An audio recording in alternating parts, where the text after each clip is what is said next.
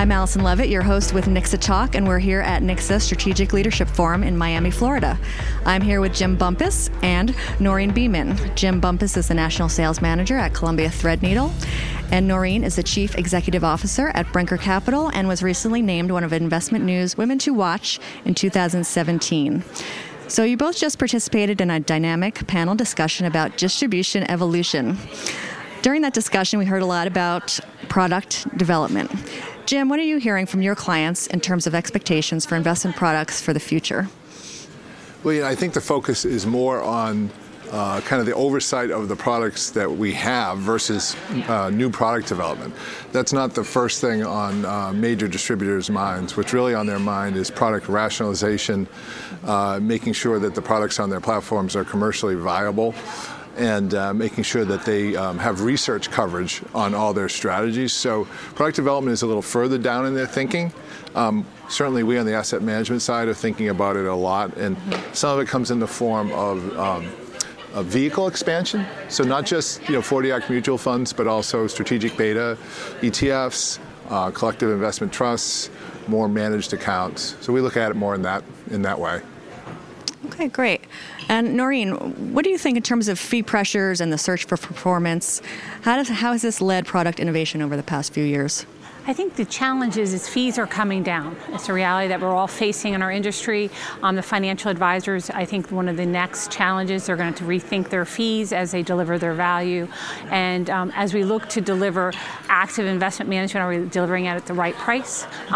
Blending that with passive, again, not being active or passive, but delivering the best outcomes to our clients at a fees that are reasonable based on expected returns in the future.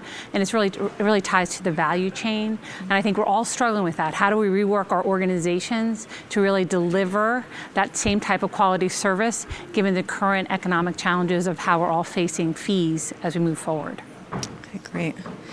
And Jim, how do you think product and distribution trends in general and specifically are impacting how fund companies are approaching sales in the field and in the home offices?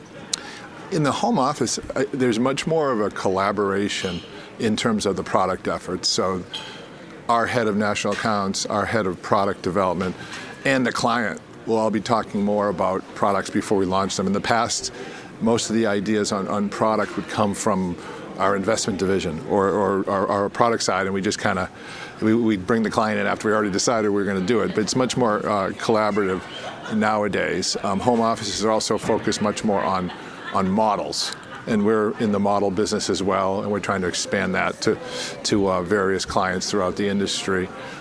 In the field, advisors are focused on their own value proposition to the client and maintaining fees. And there is certainly a focus on passive and low-cost investments, but there's increasingly a realization that there's room for both, active and passive. So, our wholesalers are focused on providing the best value to the client, understanding their business, and kind of helping them with that client interaction. Mm-hmm. Great. And Noreen, where do you think the biggest growth opportunities lie for asset management and fund companies in 2018 and beyond? So we are a multi-asset class deliverer of solutions and products, and we believe in multi-asset class. We think that's going to continue. Solutions are an area. Clients are looking on what are their outcomes. I do believe distribution strategies by which they really can get that paycheck in retirement as our clients are retiring. What are the best ways to do that from a total return perspective? Income isn't really what people have thought about it in the past. Risk mitigation strategies are going to, we think, is a future opportunity as we've seen some volatility in the marketplace and for the first time in a long time.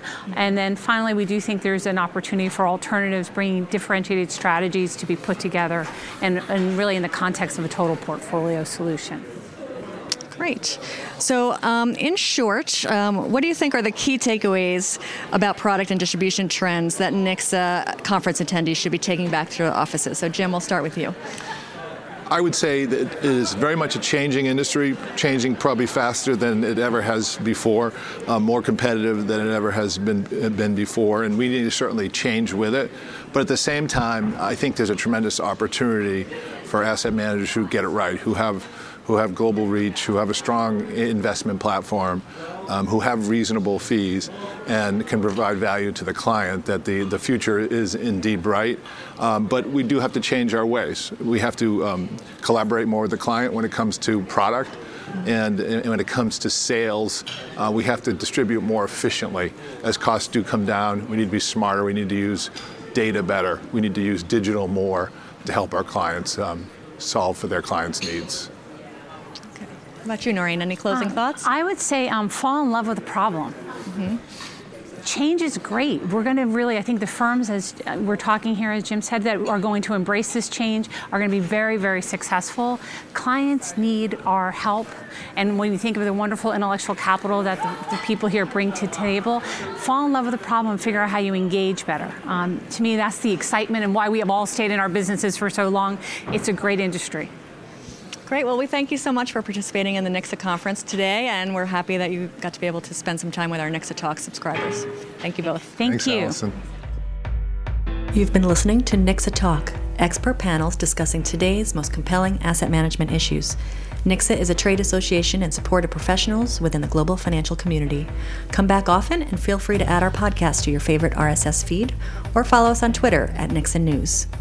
Access to the complete live programming, including CE credits, is available to NICSA members. For information on how your firm can become a NICSA member, please visit nicsa.org and view our membership page. For over 50 years, NICSA has been connecting global asset management participants to discuss and develop industry best practices. Join the conversation today.